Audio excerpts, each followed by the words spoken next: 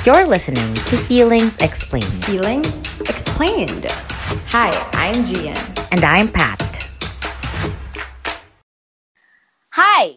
Welcome to another episode of Feelings Explained, episode 16. Yes. Hi, Gian. What's your small win or shit of the week? Hello, Pat. Hi, feelers. Welcome back. So for this week, meron ako gustong i-share na shit of the week. So nag-request lang naman ako na sana pasalubungan ako ng plant-based Burger King kasi 'di ba na hype 'yon or like whatever. So I really just wanted to try kasi hindi naman ako burger person to begin with. Itong particular plant-based burger na to, hindi ko alam kung bakit. So I'm just so curious and then asang-asa ako kasi oo daw dumaan na daw sila sa Burger King ganyan. Pag-uwi, ang dinala sa akin, 2 Whopper burger. So, again, hindi ako burger person. Tapos asang-asa ako, hindi ako nag-dinner, nagpakagutom ako. Alam niyo yung feeling na gutom kayo, tapos may inaasahan yung tiyan nyo at yung pagkatao nyo ng something. So, yon na-disappoint ako at medyo dala-dala ko tong disappointment for several days. Hindi lang dahil sa burger, there's other things involved, pero parang dahil dun sa burger na yun, triggered ako at naging shit of the week ko talaga siya. Mga isang linggo ko siyang ninangawa ngayon. Yun lang naman. So, ikaw, Pat, what is your small win or shit of the week? Okay, I have a small win and I'm gonna go back to my roots, Gian. Pagkain na naman ang aking small win. Pero kasi, let me defend.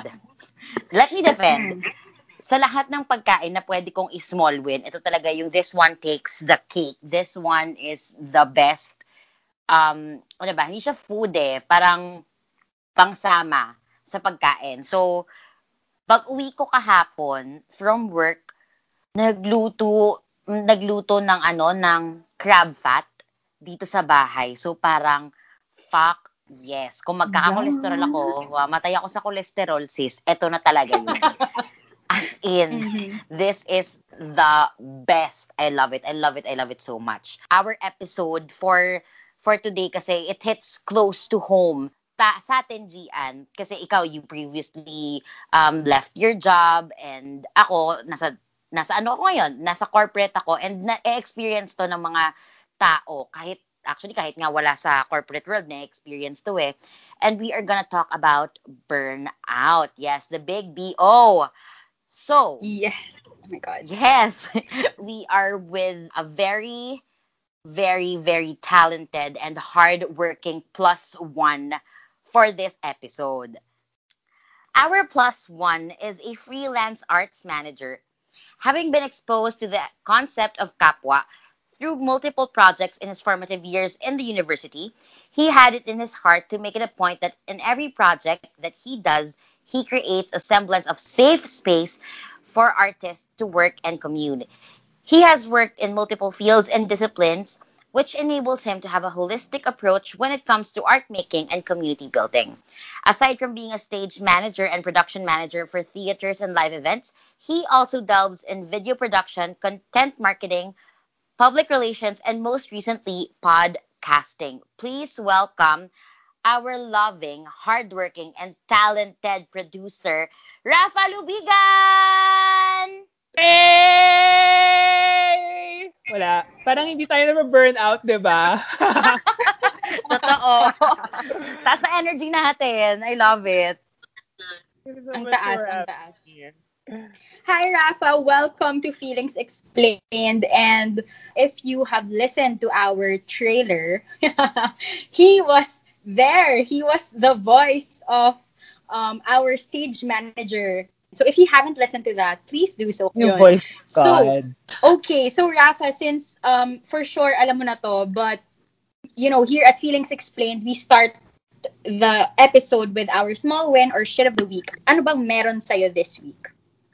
So, I was debating which one of the two yung share ko since like achiever tayo at Capricorn tayo at hindi tayo natatalo. So, syempre, yung mananalo tayo. I've been putting off like my feelings for the past 4 months. Pero feeling ko I can confidently say na naka-move on na ako sa past ex-boyfriend ko. As in, totoo na siya, guys. As in, parang na-realize ko the other day, I'm at peace na. Kasi mostly when I have negative feelings towards somebody, I want something bad to happen to them. Parang most of the time, I just wish something bad would happen. The sense sana mabangga siya ng truck, ganon. Pero, alam mo yun, in a joke. Pero, at the same time, hindi rin. Pero, I know that it's bad to think ill of people. Pero, nung na-realize ko na I just need to be happy for myself and for him as well. Parang iwanan na natin yung feelings doon. I guess I achieved some sense of peace. So, siguro yun yung small win for the day. Kasi nag-roll over yung win na yun. It's not just like for a day. It's like for a lifetime. I suppose. For all the trauma. Charot. Ang ganda nun. That's really nice. I mean, I'm so happy for you for finally moving on. At, I mean, verbalizing it makes it even more real. Kaya parang siguro nandun na nga talaga siya sa I'm over it. And yeah, I believe you. You're over it. So, we have a tradition here in Feelings Explained where yung plus ones namin, binibigyan namin sila ng game. So, ngayon, bibigyan kami sa inyo ng game. And it's called It's Hara with Rafa. So, yan. Basically, my God, hindi ka singer. Charot. Yun nga di ba? Nagpapasalamat ako. So, this is for, podcasting purposes only. So, Gian will be your game master. Gian, take it away. Okay, Rafa, for our first, anong tawag sa game natin? Hara with Rafa. Ang translation po nun, mga kababayan, is Laswaan with Rafa Lubigan. Oh, I love this. Okay, let's begin. So, Rafa, no sex for 1 year or bad sex all year? No sex for 1 year. Okay. Get fired or fire someone? Oh, fire someone. Fire someone. Okay. Ito, sugar daddy na trophy wife ang trato sa'yo or sugar daddy na minimum lang ang kayang ibigay? Ba't pa siya sugar daddy? Yung first one. Okay. Trip to Jerusalem or trip to Sogo? Trip to Jerusalem, the game. Okay. Do you want a dom top or Versa? Oh God, dom top all the way. Ito, dream job with low pay or so-so job but with great benefits? Dream job with low pay. That's what I've been doing 5 years.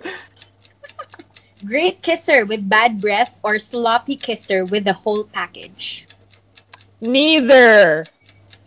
Choose one, bitch. First one.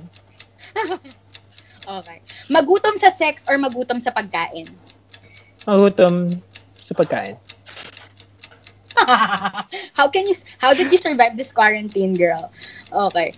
Ito, magtrabaho ng walang tulog or hindi makatulog sa gabi sa kaiisip? Magtrabaho ng walang tulog kasi achiever tayo. Yes. So that's Rafa Lubigan, guys. Congratulations. Okay. So ito, guys, kasi nga, I know we've been working with so many people. We've networked with so many other institutions and, we've worked for several companies already. So, guys, how do you deal with the office politics, yung mga gossip, yung mga kaepalan sa workplace? Okay. So, I'm a very controversial person to work with. Kasi people know that I work on so many things. So mostly, meron akong assistant na kinukuha. Tapos minsan yung assistant substandard. Kasi, I mean, you're talking about me, I'm good. How can someone compare to me? Just kidding. Kasi one, yun. So like, nachichismis ako sa dami ng kinukuha. So like, parang iisip nila parang, baka hindi niya kaya gawin kasi dami niyang ginagawa. Ganon. Tapos hindi consistent yung mga assistant. Kasi di ba usually pag assistant dapat tine-train mo na siya lang, lagi, ganon. Tapos, ang daming people who will be talking shit about you in the industry. Lalo na when it comes to like, art industry. Kasi I'm just gonna say it. Ang daming mga people who like wear masks, who wears personas when it comes to like in the art industry. Parang I can be this very sassy person when it comes to Gian kasi I'm very comfortable sa kanya. Pero pag humarap ako sa client, I can be very proper. So meron siyang ganong dynamic. So like people use that into their advantage when it comes to dealing with other people.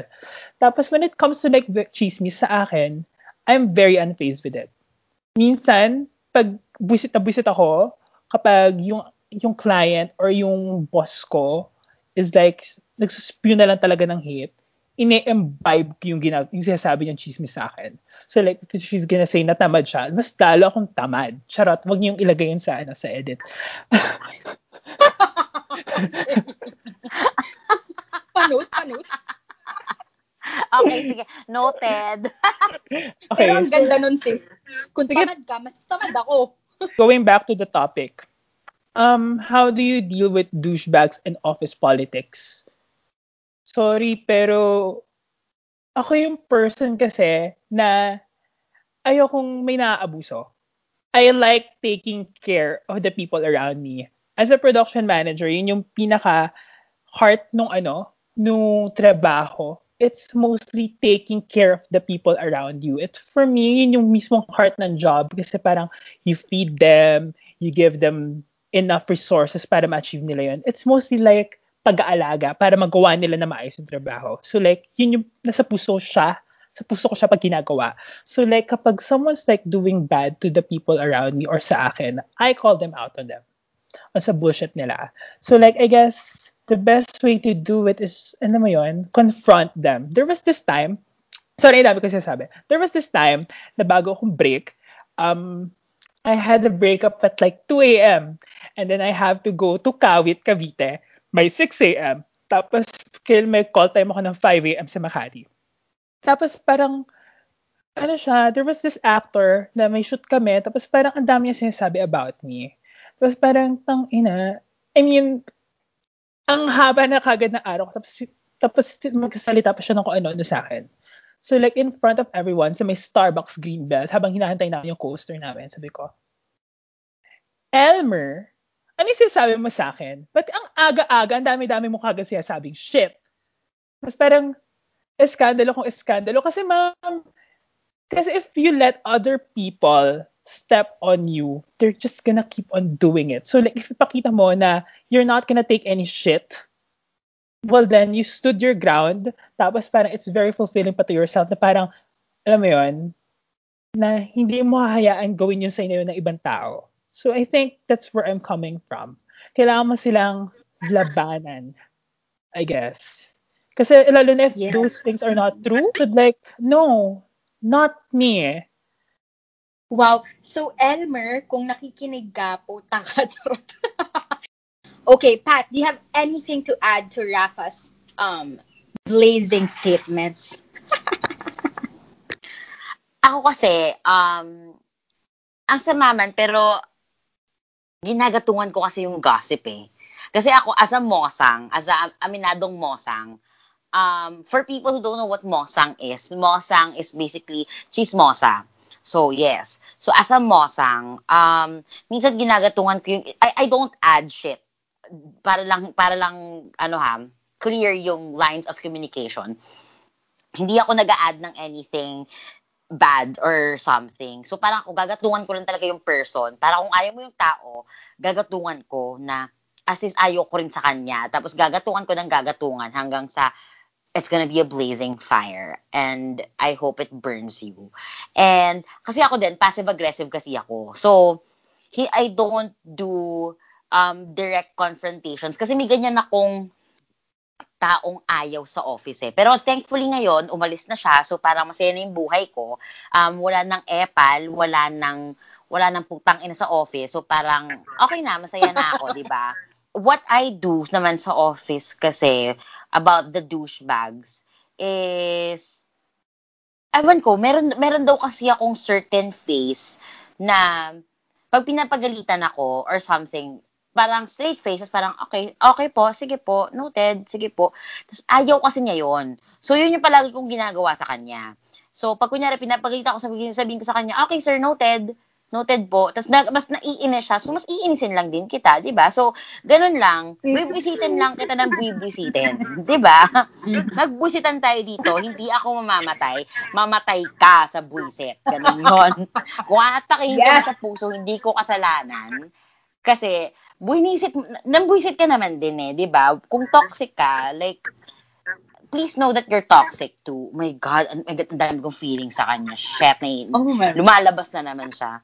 Ikaw ba, Gian? Kasi I know you're dying to spill the tea sa kung paano mo deal to. Ikaw ba, paano? Oh my God. Okay. Okay. So, siguro, I mean, to many people, I guess, or maybe the persona that I'm being seen with is that I'm very extroverted, diba? I'm very people person, ganyan, lahat friends ko, network ako dito, ganyan. But in the office, it's not really a persona, but it is ewan ko, para bang meron akong autonomous region of Gian sa office. Parang, I focus Can you please expound? Sorry. What? Sorry. Can you please expound? Okay, I will expound, yes. Kasi, I'm not into like, parang meddling with other people's shit. In terms of office, For me kasi, I kind of like compartmentalize, this is office and this is fun. So, my relationship with my colleagues is very much different with how I get close to my friends from the theater, from other circles. Kasi parang for me, office is office. Parang, nilalagay ko siya doon. So, hindi talaga ako masyado nakikipag-interact sa mga tao sa office. Kumbaga, parang if it's my department, yeah, sure, hangout kami, ganyan. Pero syempre in terms of like the gossip, the douchebags, ano yan, Viber group yan, guys. Isang main Viber group kung saan labasan ng mga baho ng kung sino man. At screenshot dito, screenshot dyan. Parang, I think it's just a way of releasing these negative energy. Kasi wala naman din kayong time dahil nagtatrabaho talaga kayo, di ba? You have to show up for your work. So, mas hindi ako nakikipag-confront, unlike Rafa, who can really confront people. And I never really had to, I never encountered naman this kinds of like people being a douchebag to me. I've seen people in the office being a douchebag to someone else. And, ako as an outsider or as an external person, wala akong magawa. Pero, syempre, ang tingin ko dun sa tao, yuck. I mean, it's literally like, this speaks so much for that person's character. Kasi, totoo ba? Ganyan mo siya tratuhin? May ganon. So, when it comes to douchebags in the office, it's really more of, okay, do your thing. I'm not gonna ruin myself associating myself with you. Parang mas, labas ako dyan, I'm doing my job, I'm focusing here. And I think that worked for me kasi, ayoko makialam, pero maganda yung ginagawa mo na you compartmentalize. Kasi minsan, hindi mo maiiwasan yung parang maiinis ka sa isang friend mo na colleague mo din Kaya parang kung trabaho. Kung kaibigan, magkaibigan tayo. Kung nasa loob tayo ng opisina, co-workers tayo. Gawin mo yung dapat mong gawin. Kung mainis tayo doon, nainis tayo doon. Pero paglabas ng opisina, magkaibigan tayo. Diba? Wag mo lang pa-personalin lahat ng sinasabi ko sa'yo sa office. Walang personalan. Oo. Pero mahirap yun. Mahirap yun sa taong sensitive. Ako kasi, I think I'm a hard shell to crack You can't just go through me. I mean, you have to go through the layers of Gian before you get through my inner self. So, fuck you, bitch. Although, madaming epal. As in, tangina, hindi ba sila mauubos? Totoo, putang-ina talaga. Alam mo yung patas, ang nakakainis pa dito, yung akala nila, sobrang galing nila sa trabaho nila, pero sobrang bobo nila. As in, capital. Diba? Diba? Mas lalo pag, oh my God! So, ano ginagawa niyo sa I remember bobo? so many people. Ano ginagawa niyo? But, seriously, people, we have to be honest. It's really, there are people who are stupid. Mostly, kapag they're getting on my nerves, ginagamit ako na sila ng super sweet na honorifics. Pero most of the time, I'm very ano ako sa mga, let's say, quote-unquote tanga when it comes to the workplace. Kasi we've all been there.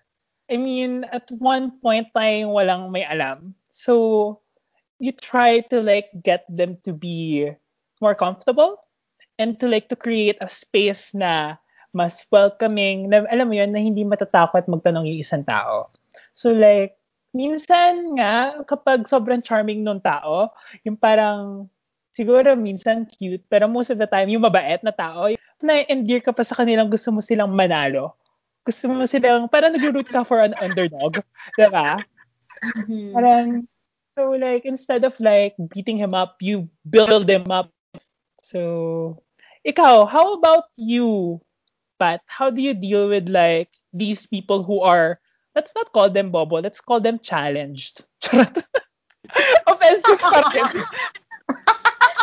That's shady. Oh my God. I wish I have a shade button right now. Oh my God, that is so shady. For the challenged people sa office, kasi ano sila, I agree naman na you have to have patience for people who don't know what they're doing. Kasi tama naman, parang tama yung sinabi ni Rafa na lahat naman tayo nagsimula tayo na hindi alam talaga yung gagawin. Pero kasi yung inis ko is na-extend sa mga taong alam na nila yung gagawin nila and may posisyon na sila, tapos sila pa yung tanga. I distance myself. That's the only thing that I can do, girls and boys. I literally distance myself. I understand where you're coming from, pero may gusto kong i-share. We talked to Raymart Sirin. I don't know if you know him, pero siya yung may-ari ng Blockleaf Cafe and ng Public School Manila. Tapos parang we had this talk about work rin. Tapos habang nag-uusap kami, nagkaroon ako ng existential crisis kasi parang anong ginagawa ko sa buhay ko? Kasi one, he's like so established. He knows what he's doing. Tapos parang naka-move on na siya dun sa parang gusto ko ng pera. Andun na siya sa point na parang, what do I do with the work that I'm doing? So parang siguro dun nagkaroon ako ng full 180, sabi nga ni Dua Lipa. Kasi, alam mo yun, I'm making money, making events for SM Supermalls. Pero like, what do I do with it? Kaya siguro ganun yung perspective ko kasi parang siguro din sa pagtatrabaho sa NGO, tsaka dun sa pagtatrabaho sa NGO, tsaka dun sa upbringing nga na tumulong sa ibang tao, parang it's more of like to inspire the next gen. Lalo na ngayon at nandun tayo sa point na, alam mo yun, it's something new kasi we're doing sa gitna tayo pandemic, tapos ang daming mga binabali na mga practices when it comes to art making. So like, alam mo, naging pioneer tayo doon. So like, what's happening now is, nandun talaga tayo sa point in history na we get to create something na pupunta doon sa mga history books. So like, when doing that, siguro, ang saya na, alam mo yun, gumawa tayo ng something na makaka-inspire nga ng other people. I don't know, siguro, wala na talaga kasi tangina. Ang galing-galing nung person na yun. Anyway, nag-ano lang ako.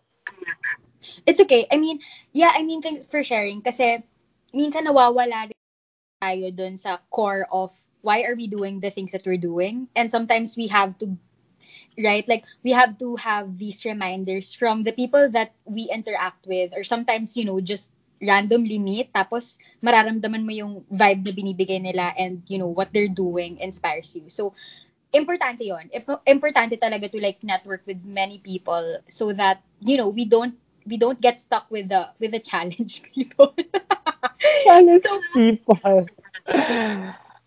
Yeah. So ito, since I think we've established that we're a little bit like maybe on the alpha side in terms of our jobs or our personalities is strong tayo, kumbaga. Kaya natin, mataas ang emotional quotient ng pagkatao natin. How do you guys deal with the people who has lower EQ than, the average person? Alam mo, natatakot ako dun sa podcast na to kasi parang feeling ko lalabas yung masama kong ugali. Pero from the looks of it, from the conversations that we're having, feeling ko ako pa yung pinakamabait sa ating tatlo. Charot! Hindi ka mali doon. Hindi ka mali. Kasi parang, I wanted to come up with something very snarky here. Pero, ang sa akin kasi talaga tangina, iintindihin ko sila. Iintindihin ko sa sila. Yun lang talaga. As in, pero I'm still gonna be shady and use my sweetie. Parang, sweetie, kasi ganito yan. Yung budget mo, ba't ka sumobra? May budget nga tayo, di ba? Alam mo yun? Etong small win na to, sis, hindi ko ina-expect na ma-enjoy natin parehas. And it's actually Anchor. And it's free. Sis, I love everything free. You can download the app. You can also go to their website, anchor.fm. So you can record, you can edit, at kung ano-ano pa.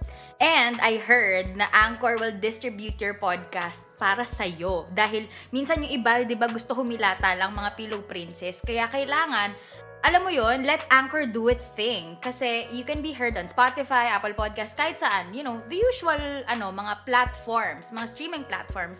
So, basically, Anchor is everything you need in a podcast. And all you guys have to do is download the free Anchor app or go to anchor.fm to start your own podcast. Parang, andun pa rin yung heart of like still teaching people. Pero, alam mo yun, you just have to still be you. And by you still have to be sassy. If magiging good cop ako, feeling ko si Gian magiging bad cop. Charot, tama ba ako? Totoo lang.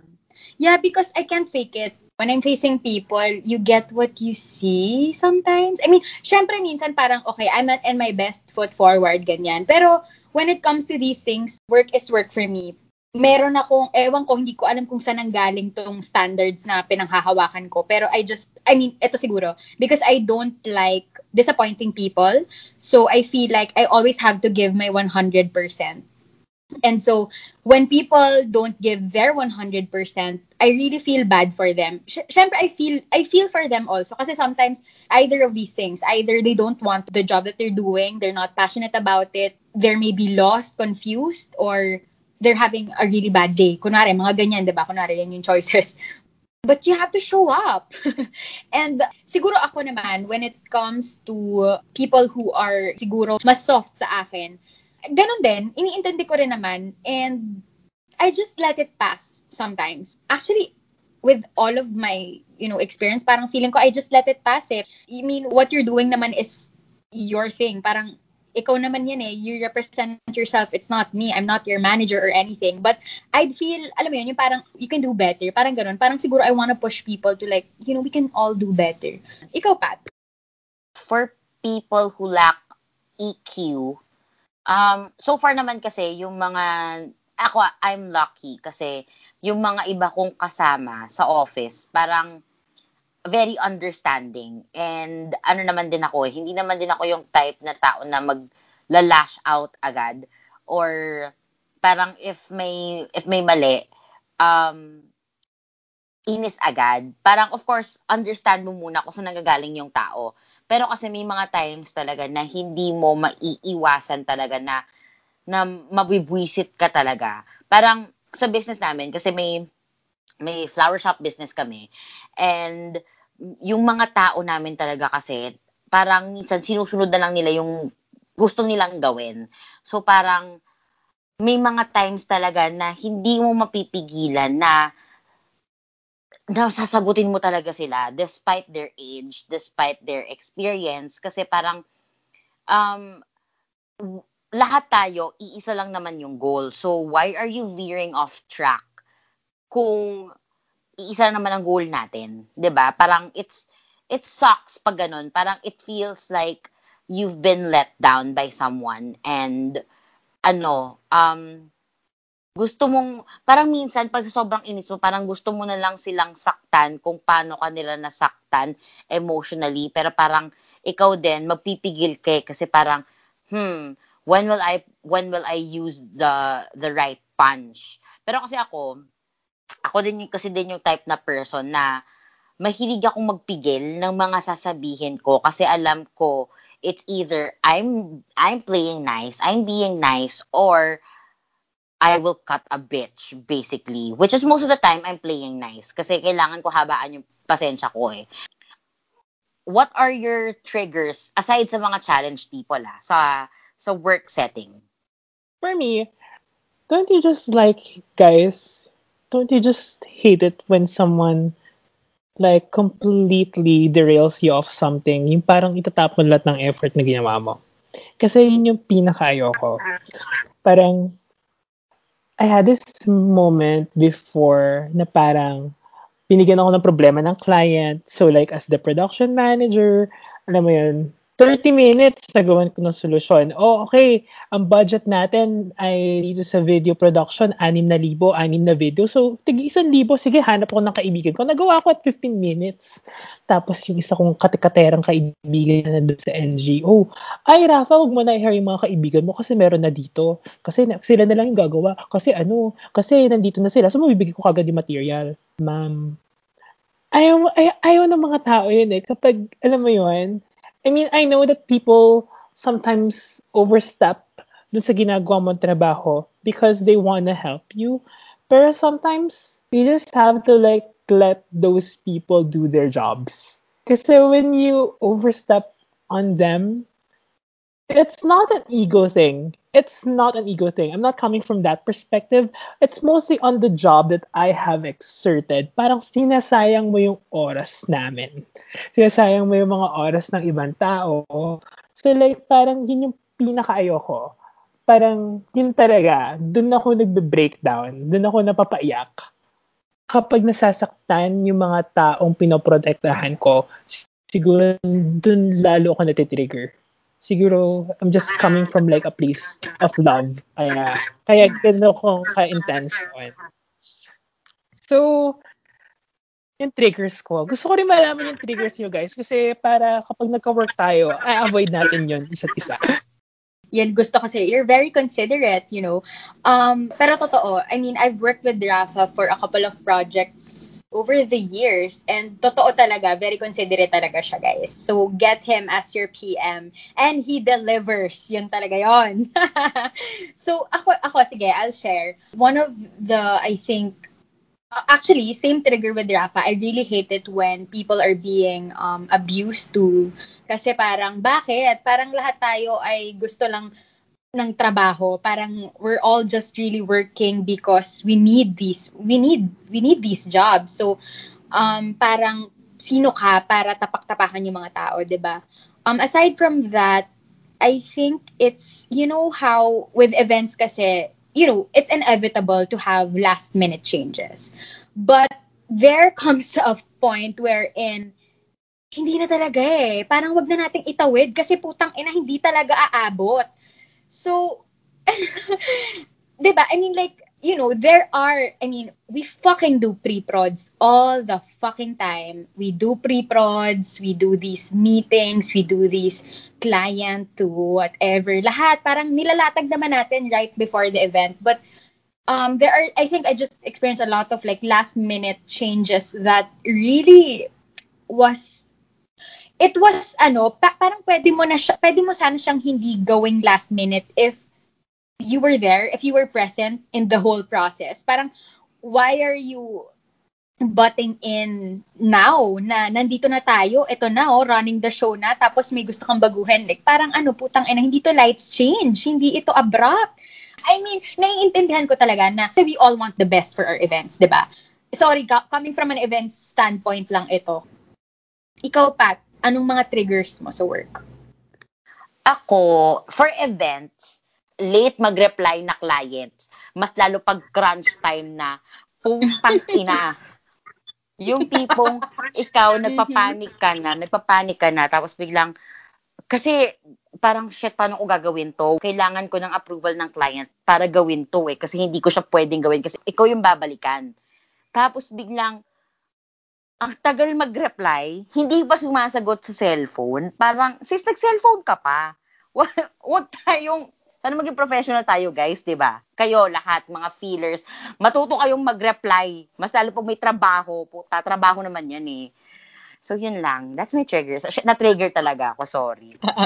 Yes. Wait, can I add? I'm gonna add something. Speaking of reply, ito naman.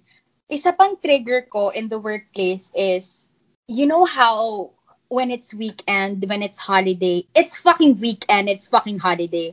Kaya tayo may weekend kasi ito yung time to break free from all the responsibilities of our fucking workplaces. And like, why can't people understand that simple act of giving space? Kasi parang gets ko sometimes there are urgent things or matters na hindi talaga pwedeng ipagpabukas sa trabaho, di ba?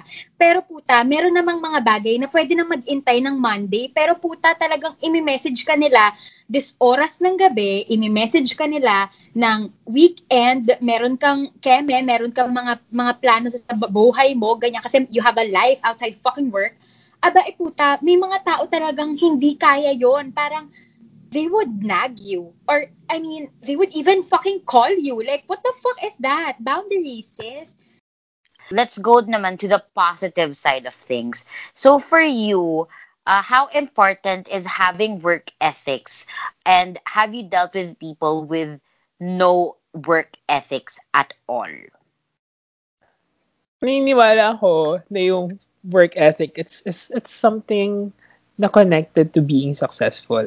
So like, feeling ko, it's necessary to have in order to achieve whatever you want to do. I also believe na walang isang tao, I also believe na lahat tayo may work ethic. You can't say na someone doesn't have any, but you can say that someone has a bad sense of his work ethic. Kasi feeling ko yung mga pinagdadaanan natin over the years, our formative years, yung mga tinuturo sa atin ng society, na ating mga parents, na mga people around us are molding us dun sa, alam mo yun, sa pupuntahan natin. Kasi like, having a sense of work ethic, kasi feeling ko tinuturo siya, kahit bagets pa lang tayo, parang, I feel like meron ako mga taong may bad sense of work ethic. Pero, since ako yung mabait na person dito sa podcast na to, I still believe in them. Pero, meron akong mga taong may twisted sense of work ethic. People who are like very, into like power play, na wala naman tayo sa kama, ba't mo yung ginagawa sa akin? Super gets what Rafa's saying na I really also think that walang tao na walang work ethic. Pero totoo yun. It's either you have a very delusional kind of work ethic or ethic as a person. Siguro, yeah, I think I've dealt with such shitty people. Sabihin na lang natin na parang besides work ethic, it's the manipulation that I felt. I felt I was manipulated in so many things. And I felt like it's so weird to come out of a job that felt like as if it was a traumatic relationship when in fact hindi naman completely. And honestly, I don't know if I'm just literally gaslighting my experience, but I don't know, it's what I felt. It's so real to me na parang tang-ina, napagod ako. I think, hindi ko alam kung kalinya pa to ng work ethics, pero I've worked with people who were into power play, who were very manipulative, and who are very self-serving, I feel like. Parang, everything that you have to do is to please them. I don't know. It's my truth. I'm sorry.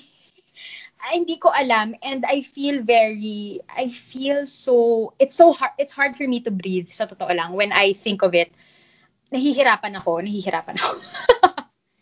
I just want to say that I'm very proud of you kasi like you're being very honest with yourself.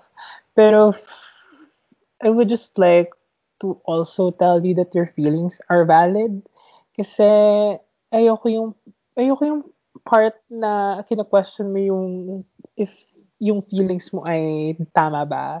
Kasi they are. And I hate that people made you feel that way. Kasi it shouldn't be like that. Thank you so much. Thank you. Yeah, and siguro ang mahirap lang din sa akin because it's a public space, you know, like I don't wanna badmouth on anyone. I don't wanna like push the people under the bus and like say na, oh my God, these are awful people. Hindi naman hindi yun yung message. But I just felt awful and now I feel great to be out of that system. And I literally just felt this like yesterday before this recording na parang tangina, thank you kasi I'm out of that place. I mean, I don't know what happened. So honestly, ito yun Ito yung gusto ko maging clear. Honestly, I don't know what happened in those years or in my experience where I felt this, where it ended me to burn out. Oh my God, sobrang naging emotional. Pero yeah, like fuck. Oh my God, I am now realizing this is the burnout. It's the burnout, guys. And oh my God, I don't know. It sucks. But yes, ito din yun. Mahirap kasi pag binibigay mo rin lahat. Feeling ko yun. And I feel like I gave a lot of me while I was, you know, I mean, like with a 5 years experience, with a total of 5 years, I always give it my all because I'm so afraid of failing. I'm afraid to disappoint people. Feeling ko dun siya nanggagaling. So now, accumulated na lahat nun. Parang wala namang nangyari sa aking masama talaga. That feeling that you were supposed to be backed up by these people kasi parang that's what having a healthy work environment should look like, na parang people will have your back no matter how fucked up you get. People will have your back. For you guys, why is burnout so prevalent? And bakit ba lagi nating nafe-feel na napagod tayo? Okay, feeling ko it has something to do with our unrealistic expectations of what we want to happen. I feel like it has also something to do with siguro yung push for greater productivity siguro. It has also something to do with siguro if you're working in a company, siguro nakakadagdag din dun yung bureaucracia. Sorry, I was supposed to say bureaucracy, pero bureaucracia yung lumabas. Kasi having those layers of like going through that, this processing, ganyan, is so stressful. And also, siguro right now, siguro mas prevalent yung culture of burnout kasi we're literally working long hours. Sobrang daming factors niya kung bakit merong burnout. And it sucks that, you know, may ganito. And ang pinakakalaban natin when it comes to burnout is siguro, my God, sorry, pero yung kapitalistang society natin, it all roots to that, guys. It all roots to that. I'm not gonna like delve on capitalism. Pero it's just this capitalistic society, this society that we're living in. It perpetuates this kind of behavior na fuck, I hate this. My God, ang talino ko doon. Oh, ang talino mo. From bureaucracy to capitalism. Yes, and society. Yes. Yeah. My God, I love it. I completely 100% agree. It literally is capitalism, guys. Ang kalaban talaga ay kapitalismo. Putang ina nyo. Pero, oh my God, yeah, we are living in a very capitalist world. So, wala gusto natin mag-generate ng pera, gusto natin kumita ng kumita, and all these companies has one goal in mind, 'di ba? Besides making a name for themselves, it's literally to make money and to make more. And by wanting that, by having that in mind, it boils down to the people. Hello, kasi parang puta, paano naman gagana yung kumpanya mo kung wala kang tao, 'di ba? So Wala eh. Alam ko na lahat tayo, we want to be great. I always say this. It has been my mantra for a long, long time that I want to be part of something great. And I want to be great. And honestly, it's always last yung money, last yung pagyaman. Pero gusto ko lang maging masaya. Gusto kong maging successful. I want to be that career woman because I am that career woman. So, itong thirst and determination to be so great and good at things that you do and you put out, it kills you in a way. Kasi gusto mong ibigay lahat eh. Ako ganun ako eh. I mean, I tag myself as selfish, but when it comes to work, when it comes to things that I put out, like whatever work that is, whatever project that is, gusto ko ibigay 150% ko. Ganun. So, medyo problema ko na to. Medyo ako na to. Kasalanan ko na to. Kasi gustong-gusto kong hindi ko kailangan maging perfect. But I don't want to disappoint people. And so, yun. Pagod ako lagi dahil gusto kong ibigay lahat. Which is tanga yun, guys. Hindi ganun. Magtira kayo para sa sarili nyo. Yun. I don't know. I don't even know what I'm working on. You're working on a podcast na nag-empower ng mga tao, which is really proud of. Yeah, okay, I love you. I love you guys. I love working here. This doesn't feel work at all. So, well, it actually, is, pero... Actually, yes. It doesn't... Yeah, and that's the beauty of creating your own thing. Okay, Pat, your turn. Yes. Ako, aside sa mga sinabi nyo, which is I completely agree with especially with the capitalism. Ako siguro kasi it's the fact that you have certain dreams or certain hopes and aspirations that you want to achieve, especially if you have a time limit for yourself. Yes. Kasi yun eh. And the fact that you are in a vulnerable place and these people are taking advantage of you and your mental capacity or your work ethic or how fast or how efficient you put out your work. These people take advantage kasi ang reason lang naman nila ay hindi kasi si Rafa kaya naman niya yan kasi reliable siya. Or hindi kasi si Gian naman, naman yan, maaasahan natin yan. In a pinch, pag nag-team up sila ni Rafa, makakagawa sila ng something, makakaisip sila ng solusyon. But, sometimes that's not always the case. Sometimes we have to empathize with these people kasi we don't know what they're going through. We don't know kung ano yung mental state nila sa mga bagay-bagay na yon. Ito yung feeling ko eh. I picture burning out as a thermometer na when you've reached na pagod ka na, nasa red critical levels na siya. And then, dahil we don't like disappointing people and we always want to show up and we always want to provide good results, we always push doon sa limit na minsan talaga that thermometer breaks. Na minsan hindi na rin natin na-realize na, it broke na pala. Minsan we gaslight ourselves na, hindi, siguro baka pagod lang ako. Siguro I just need a me time. But the more you do your me time, the more miserable you get. Kasi babalik ka ulit sa trabaho mo, babalik ka ulit sa bagay na hindi ka na talaga masaya. And I think this is heartbreaking. For me, I think burnouts is heartbreaking, especially pag gusto mo yung ginagawa mo. Kasi I've experienced that in theater. I've experienced that when I was doing it with the production, the theater company, or the production company that I've worked with. And I started to think that I'm starting to hate theater because of that person. And I needed to get away from theater so that I won't hate it. Kasi yun eh, parang ayaw mong mataint yung bagay na gusto mo ng ng bad experience na binigay sa'yo ng isang tao to the point na you want to say that you want to quit. And alam ni Gian yan, hindi ako quitter.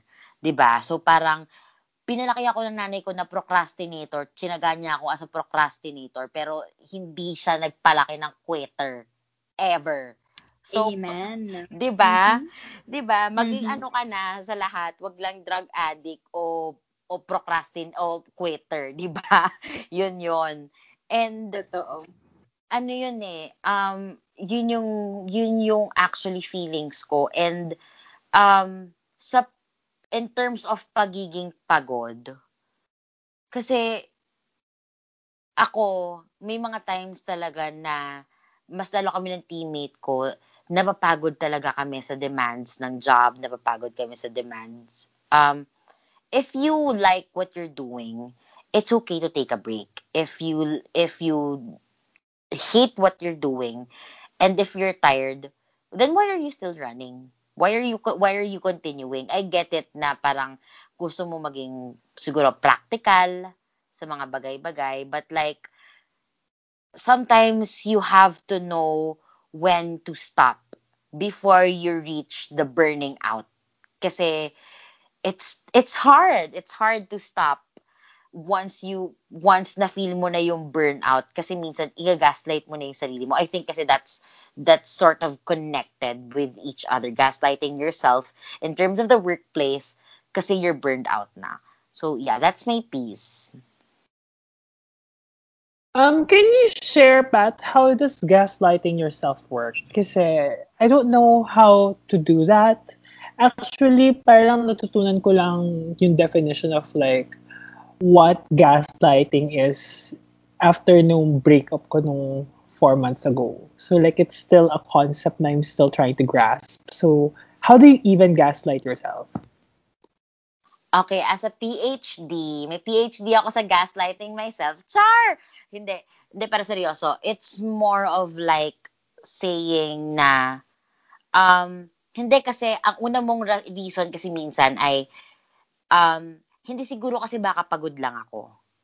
Tapos yung next mo magiging reason, you always find reasons on why you don't want to do it anymore. Does it make sense? I understand. Ah, Yeah. So ganun siya kasi ako ganun ko siya na feel eh. So I always nung time na yon naghahanap ako ng reason eh. And it just so happened kasi the first reason was hindi kasi syempre may show. After ng show na to, aalis na talaga ako. After ng show, hindi na ako tatanggap ng project sa kanya. Then may dumating na naman na project sa kanya. And then I accepted it. Tapos nagsabi, okay, magkakariran yung show. Then I accepted it. So parang it was a vicious cycle of this person mistreating me and giving excuses na ang sabi naman niya, okay, I think compensated naman ako ng maayos and Manila lang naman to. Hindi, sige, kasi kaya ko pa naman. Hindi, hanggang sa I've decided that I wanted to take myself out of the equation. Kasi it's gonna be, it's gonna be a vicious cycle. And I want to stop yung ganong mentality na, na I'm giving excuses for him, that I'm gaslighting myself. Yun nga. Hirap na hirap ako mag-edit ng episode natin. Late ka na talaga to the party because what are you looking for? We have Anchor. So Anchor, alam mo ba na libre to? Alam mo ba na pwede kang pwede ka mag-record, mag-edit, lahat na pwede mong gawin. Tapos i-distribute pa nila yung show mo sa lahat ng platforms na gusto mo, sa lahat ng bet mo, sis. Download the free Anchor app or go to anchor.fm to start your own show, sis. Again, download the free Anchor app if you're interested.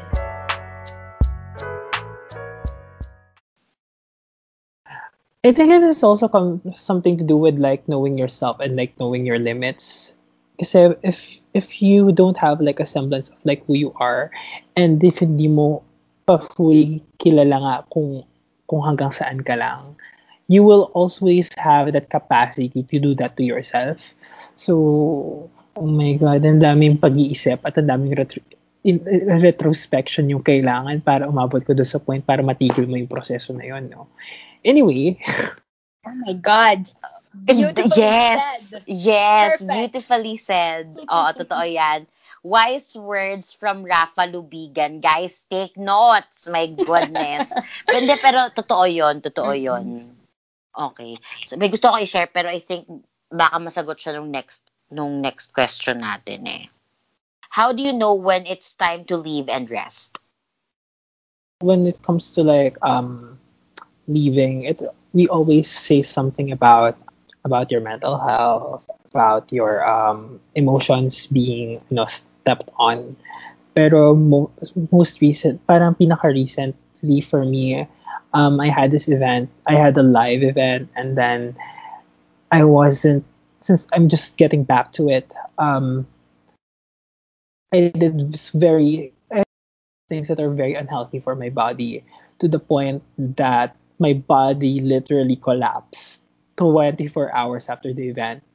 Umabot siya ng 40 na lagnat, a mind-splitting headache, and my body just can't stand up. I can't even, play music. I can't even eat. Umabot siya sa ganung point. And now, we're living in a pandemic, but it's very bad. So I think you should know also the value of knowing your body. Kasi minsan nakakalimutan natin siya. Minsan nadadala tayo ng adrenaline, ng ating mindset na kaya natin siya tapusin.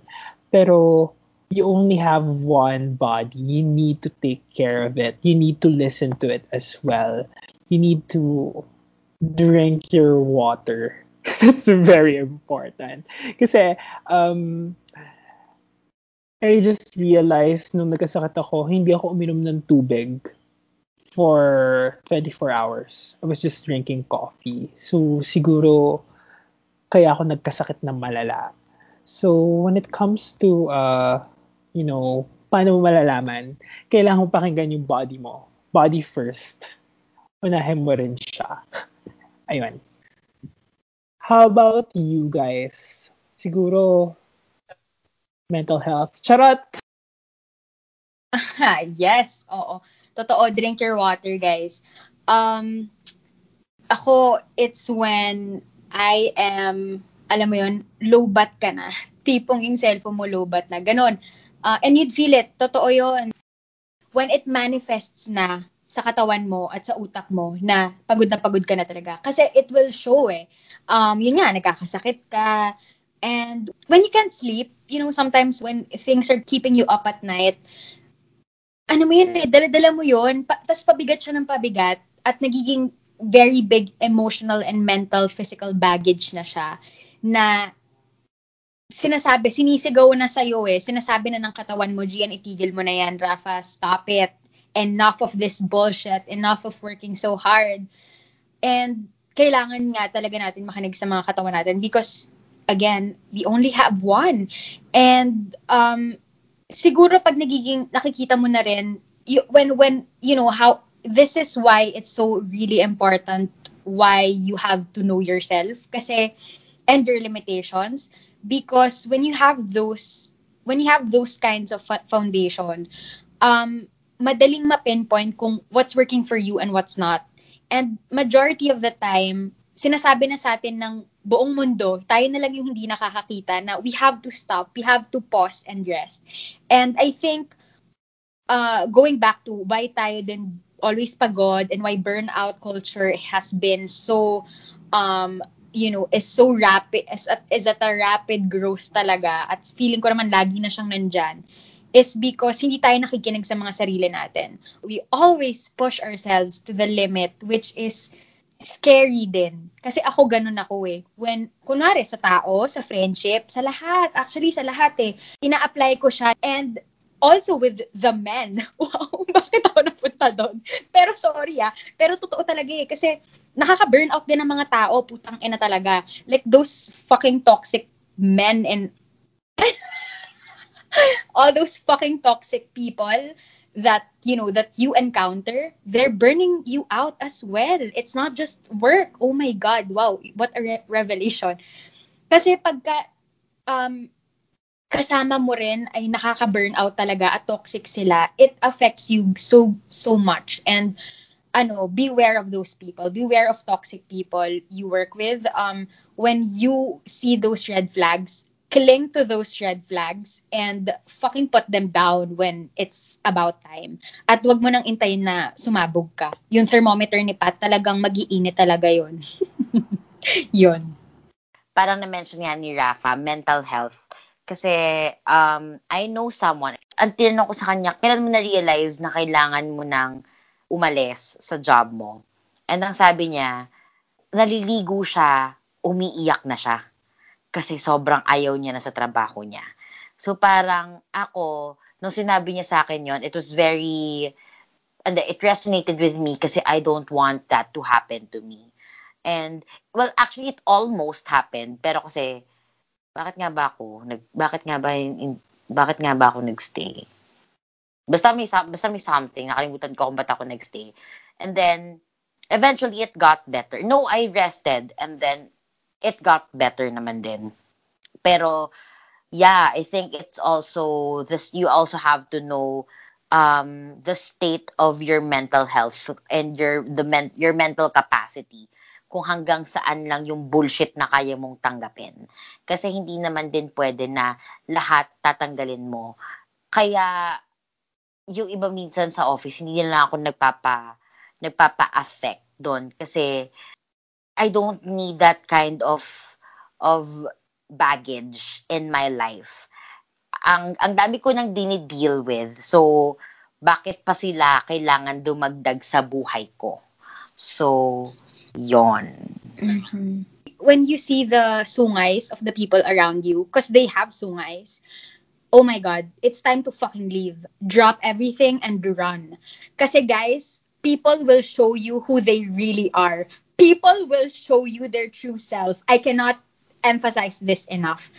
And you have to take them as they are. You have to take them, accept that they are that evil. Totoo.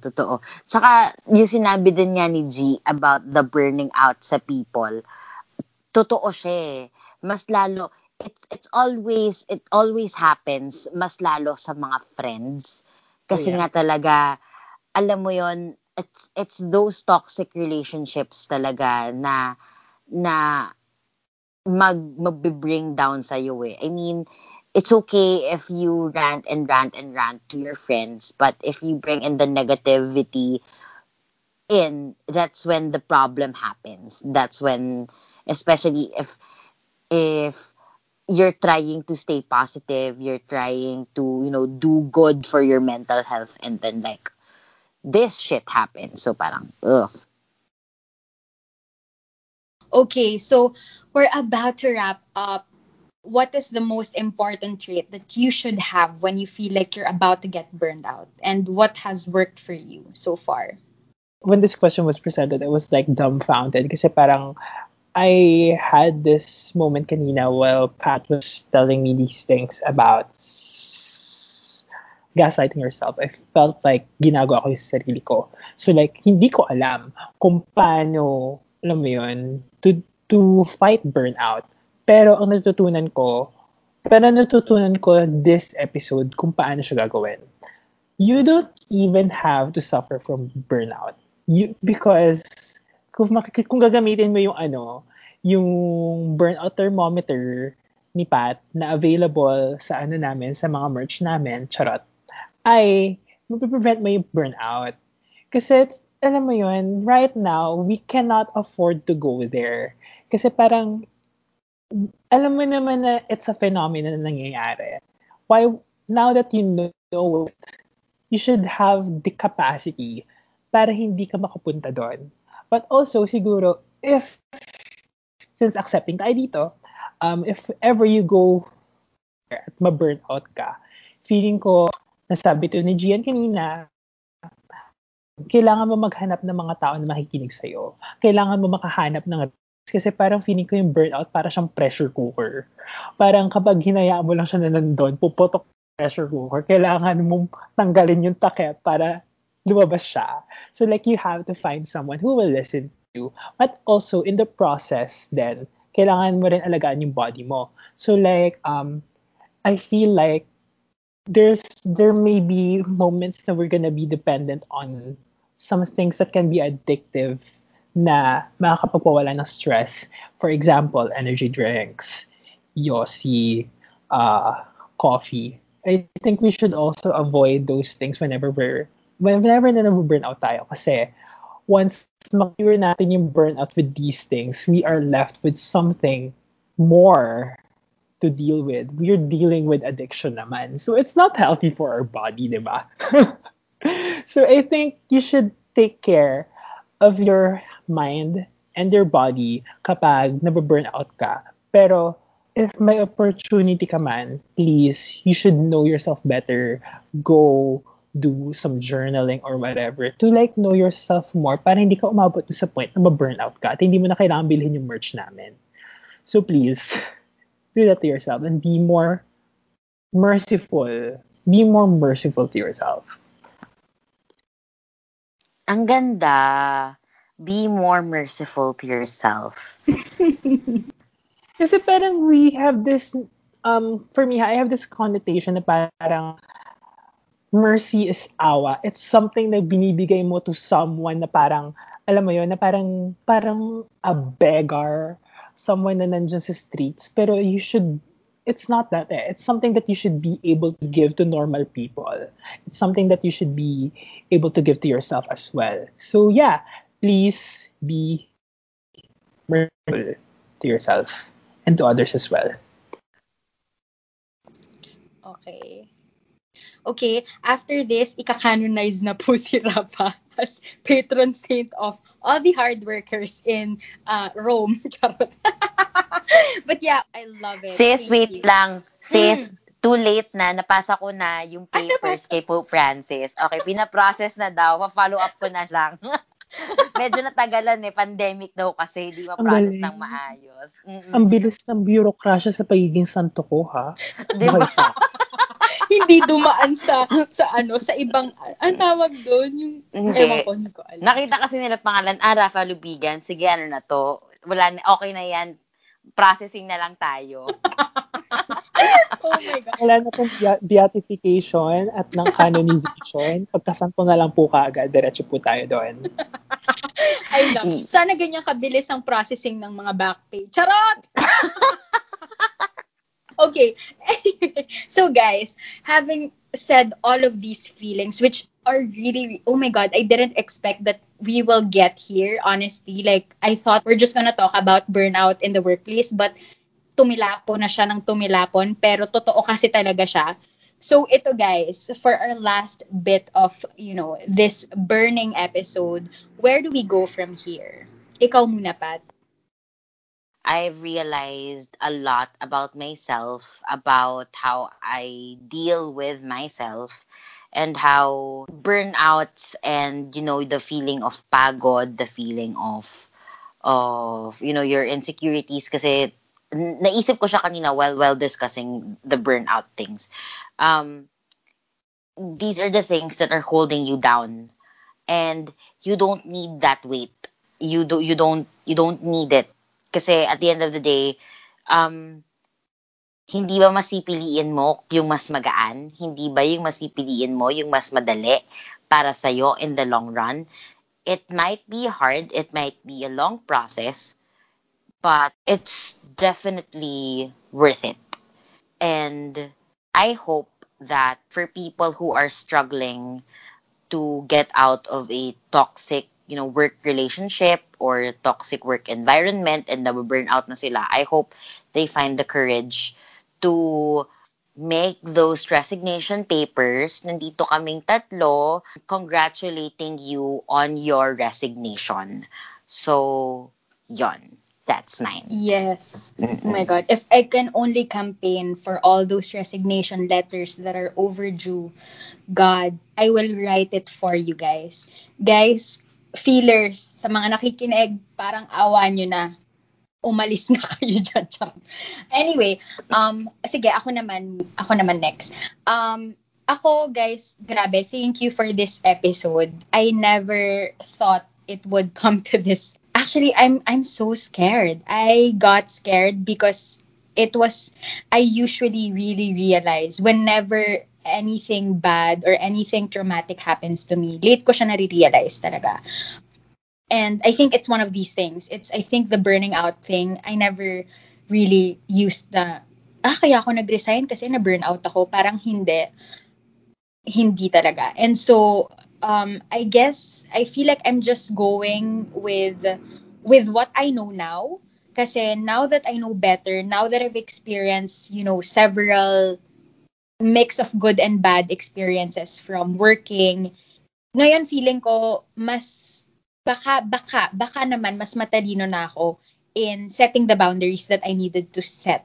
Kasi para sa akin yun parang sobrang, oh my God, ito pa yung na-realize ko, I realized that I always put myself last. When it comes to work, I put myself last. And I realized that I have to do the opposite. My lifestyle should be ako muna. Alam mo yun, yung parang hindi sa pagiging selfish Parang kailangan ko munang alagaan yung sarili ko bago ako magtrabaho ng sobrang-sobra. Alam mo yun, parang kasi hinuhuli ko talaga siya. And I think that's what this episode has taught me. And oh my God, I'm gonna bring it forever.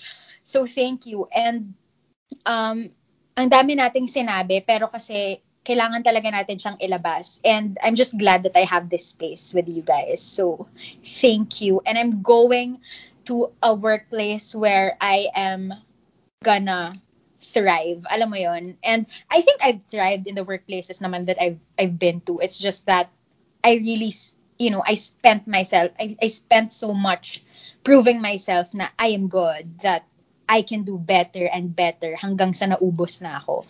So siguro sa susunod kong mga trabaho, hindi ko na uubusin yung sarili ko. Kasi para akong kandila, iniintay ko lang na mapundi ako, pero parang ayoko nang gawin yun ngayon. So I think that's my solution. Ikaw ba, Rafa? May binasa ko libro. It's called Cruising Utopia ni Jose Esteban Munoz. Medyo marami siyang teorya. Pero yung pinaka-tinutumbok nito ay queerness is a never arrival. Para siyang, when it comes to like being queer, marami tayong mga pupuntahan. Marami tayong challenges, and we will never achieve something to its fullest extent. So para siyang burnout in the sense na parang feeling ko kailangan natin hanapin yung value ng burnout, kung ano yung dinadala nito sa buhay natin. Feeling ko because of this episode, na-realize ko na meron akong tendency to gaslight myself. And in order to battle that, I need to be more honest with myself. If I become more honest with myself, my intentions will be more pure, and madadala ko yung kailangan kong ma-achieve doon. So I think it has something to do with, again, knowing yourself and yourself better. Kasi it all starts inside you. Kasi ang hirap gumalaw, ang hirap i-navigate yung mundo if hindi ka sigurado sa sarili mo. Paano magiging sigurado sa isang something if you don't know? So I think I hate it kasi it really boils down to yourself lang talaga. I mean, no matter how much I love having a boyfriend, no, it's just me, Rafa. It's just you. So you just need to value yourself. So, thank you so much kay Gian and kay Pat kasi we had this to talk kasi talk regularly ni Gian pero na-realize ko mas masaya pala kausap si Pat.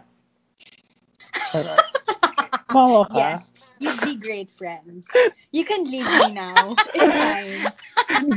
Okay, Gian, FU na daw kayo ni Rafa. Char! You just lost yourself a Scorpio and gained an Aquarius. So, I guess it's quits.